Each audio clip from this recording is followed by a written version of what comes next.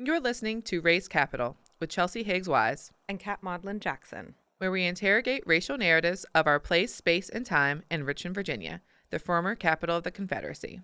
Virginia's annual voting day, November 5th, is rapidly approaching, and this year, all 140 seats of the state Senate and House of Delegates are up for grabs. So we're bringing you this very special Race Capital Election Day minicast.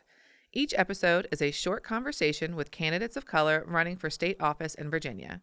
Kat and I are getting their takes on racial dynamics in politics, and best of all, asking our favorite question, what's your privilege? Stay tuned.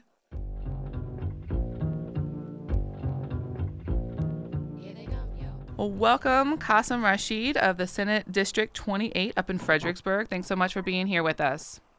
Hey, thanks for having me. Perfect. Well, why don't you go ahead and tell us a little bit about the racial makeup of your district, how that has impacted your run, and how it will translate to when you're in office? Well, our district is one of the most diverse districts in Virginia, and that's what I find extraordinarily exciting and inspiring.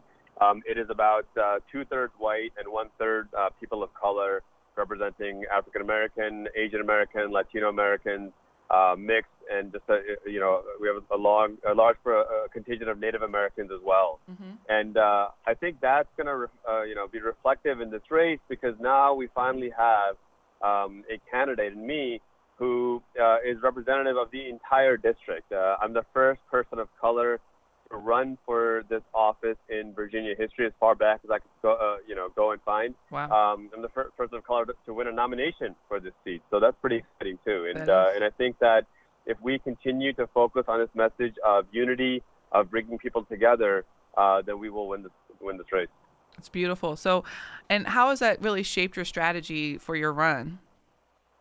Well, I think it's a reflection of my work as a human rights lawyer. And my work as a human rights lawyer is to ensure that I'm fighting for everyone, not just a select few, or not for, my tribe, so to speak. Mm-hmm.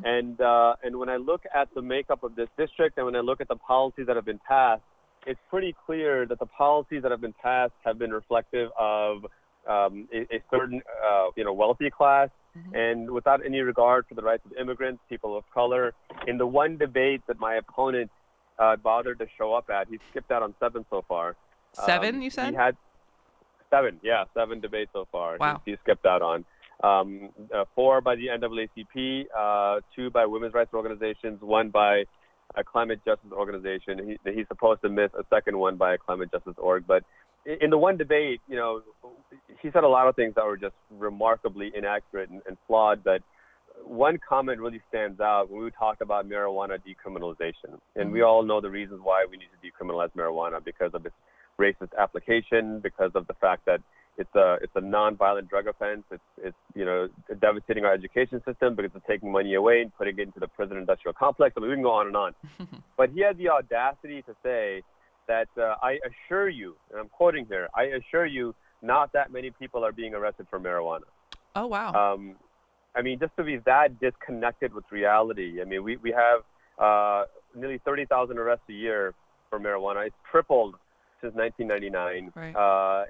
And while black and white Virginians use marijuana at about the same rate, black Virginians represent about 50% of those arrested and charged for marijuana, notwithstanding the fact that black Americans are only about 20% of Virginia's population. So for him to be that disconnected mm-hmm. from reality is devastating, because it not only destroys lives, but it perpetuates that destruction on a generational scale, and that's simply unacceptable. Mm-hmm, mm-hmm. Absolutely. And just hearing the fight in your voice, hearing your passion, what are some of the key issues that people can look forward for you fighting for once you're elected? My entire campaign slogan is compassion through action, and it fundamentally comes down to restoring human dignity and fighting for working families. And the reason why we added through action is because for us, compassion isn't just a verb. It has to be something that manifests behavior, a behavioral change. And so when we talk about that, we look at the living wage, raising the living wage from $7.25 an hour to at least $15 an hour, especially for these major corporations. Mm-hmm. It includes healthcare expansion, because healthcare is a fundamental human right. It includes decriminalizing addiction. So opioid addiction shouldn't be a crime. You shouldn't be sent to a jail cell. You should be sent to rehabilitation and get medical treatment to cure you of this illness that's devastating tens of thousands of Virginians, if not more. It means that we ratify the Equal Rights Amendment because women deserve constitutional equality in our country. It means ensuring that we are fighting for affordable housing, that we are fighting for stronger unions. These are all principles and policies that Republicans claim we don't have the money for, which is nonsense because we are number one in business. We are the ninth wealthiest Commonwealth. And I never hear Republicans complain when we're talking about a massive tax cut for millionaires or a tax incentive for them to buy a large boat. Then we have plenty of money. But when we talk about pre-K, suddenly, and I was in a debate last night, one Republican from a different district showed up and somebody asked about pre-K. And he said, yeah, we'd like to do it, but we just don't have the money in the budget for it. And I think that's not only wrong, but it's offensive. Because what you're telling me is that the single most important reason why we exist, and that is to make sure our children have a better future, that's not important enough. I think it's offensive, it's immoral, and if somebody really has that view, they have no business being a public servant. Wow. Thank you so much for that, Qasim. And with all of our guests, we have a segment on the show that's called What's Your Privilege? What's Your Privilege is a segment of the show where we invite our guests to identify their privilege that they carry walking in the world and how they use it to truly disrupt the myth of white supremacy. And you can describe that in your personal realm or in your candidacy. What is your privilege? Male privilege. I remember I was offered a position as Director of Civil Rights at a women's rights organization, and women's rights has been my passion. My first pro bono job was working at the Virginia Poverty Law Center's Office of Domestic and Sexual Violence, and it really opened my eyes to the male privilege I carry around with me. And in this position that I was offered in D.C. at this National Women's Rights Organization, there was about 15 of us. I was the only guy there. And suddenly it clicked in that everything I say, I'm suddenly speaking for all 3 billion men worldwide, or at least that's what it felt like. And it made me realize what it must be like for women every day who are the only woman in the boardroom, or the only woman in the classroom, or the only woman in the lab, and recognizing that I need to be more contemplative on how I make assumptions or how I have conversations. And so one way I'm fighting back against that is one of my friends, Dr. Suad Kabir from University of Chicago. She has a great quote where she says, don't speak up for the voiceless, or don't be a voice for the voiceless. Just learn to pass the mic.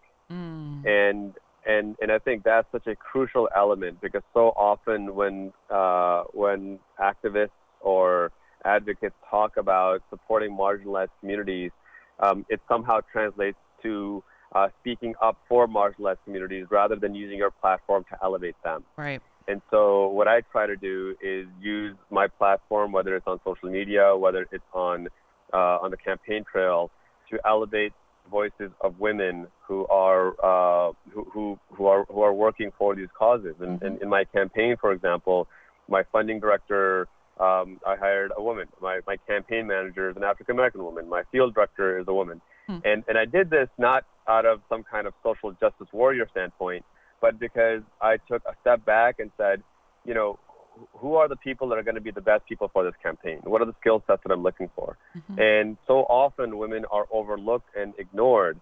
And that's unfortunate, not only for their individual level, but I think for a societal level. So I'm excited about the fact that our team is majority women, and it's exciting for me to be able to rely on them and trust them and have their support, and vice versa. And hopefully we pull out a victory come November 5th. Absolutely. Well, thank you so much for sharing your platform, especially with our platform, which is Women Run right here at Raise Capital. And before we get out of here, how can people find you and follow you?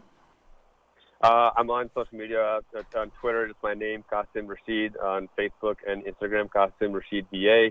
Website is QasimRashid.com. And, these last 25 days now, we are sprinting to the finish. So if you want to get involved, door knock, phone calls, text bank, whatever works for you, we would love to have your support. Our district is 52% women. So if we get a strong women turnout, we win. And my opponent is basically the antithesis of women. He's blocked the ERA. He's hardcore against any kind of reproductive health or women's autonomy. And, we're grateful to have received the endorsements of basically every major women's organization. And so for us, having women supporting us is how we win. And so we're grateful for every single person who's willing to share their time with us. Absolutely. Thank you so much, Qasim Rashid, for joining us, and good luck out there. Thank you so much. All Take right. care. Bye-bye.